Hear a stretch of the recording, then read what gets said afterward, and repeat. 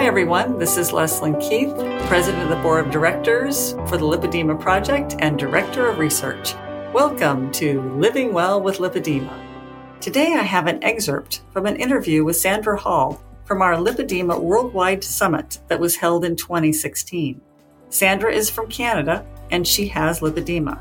In this excerpt, she talks about the benefits she got from her liposuction surgery, but she realizes that she needs to keep her goals realistic and understand that this is not a cure, and there's still work to be done. My first instinct was to come to Dr. Stutz in Germany because he was training the doctors in the States, but I thought, that'll be way too expensive.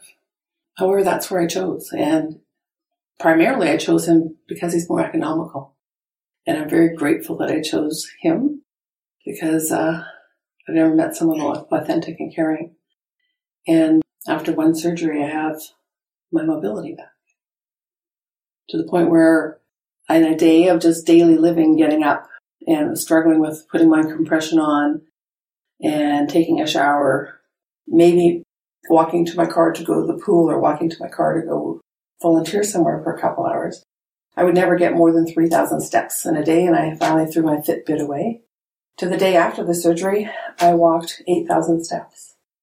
And 4 days later, I walked 12.5 kilometers. So from a woman who thought my life was destined to be in a wheelchair, I'm walking. And it's still only 3 weeks since my surgery. So I have more surgeries to go, and the pain after the surgery was much less than the pain I experienced before the surgery.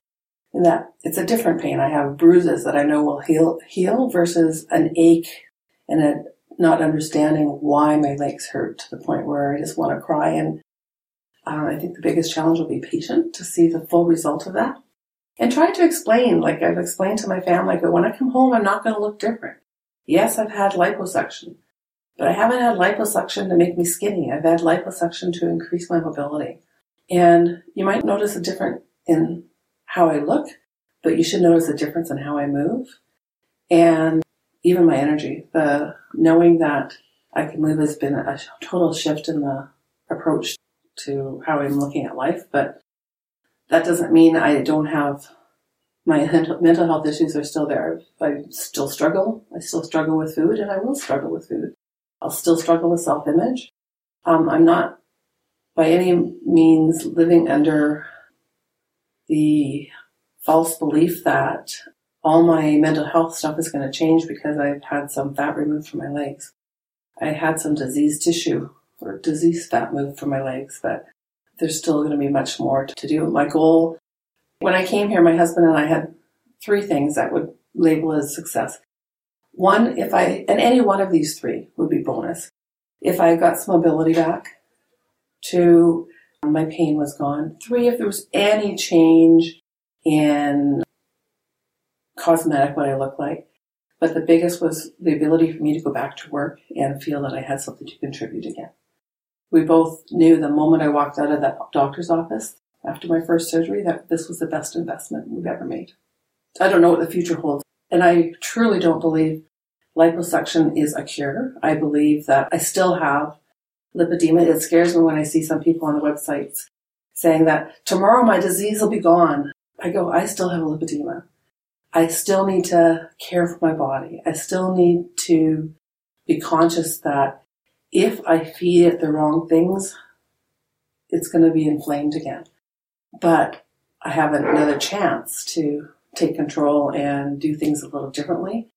I will be wearing compression. I will be moving my body. I will be more conscious of what I'm eating and take advantage of the second opportunity.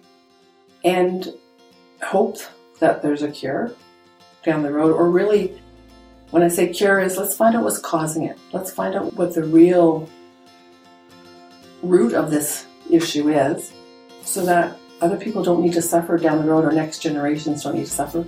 Because it's mainly women. Hopefully my nieces and their nieces or their kids and their grandkids don't have to go through doctors that don't know about a disease called lipedema. What a great conversation that Catherine had with Sandra Hall back there in our Worldwide Summit in 2016. so wonderful to hear how she was able to really learn from the process and know that she still had to manage her lipedema, but the surgery did help her tremendously.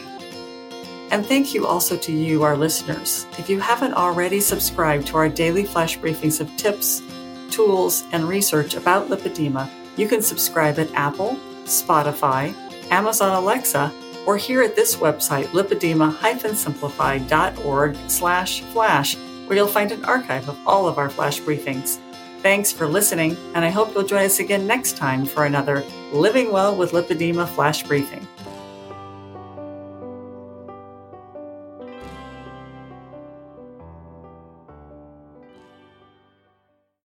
Hi there, this is Catherine Seo with a very quick and exciting announcement. Just to let you know, our 3-day event, Heart to Heart, is coming up March 31st, April 1 and 2.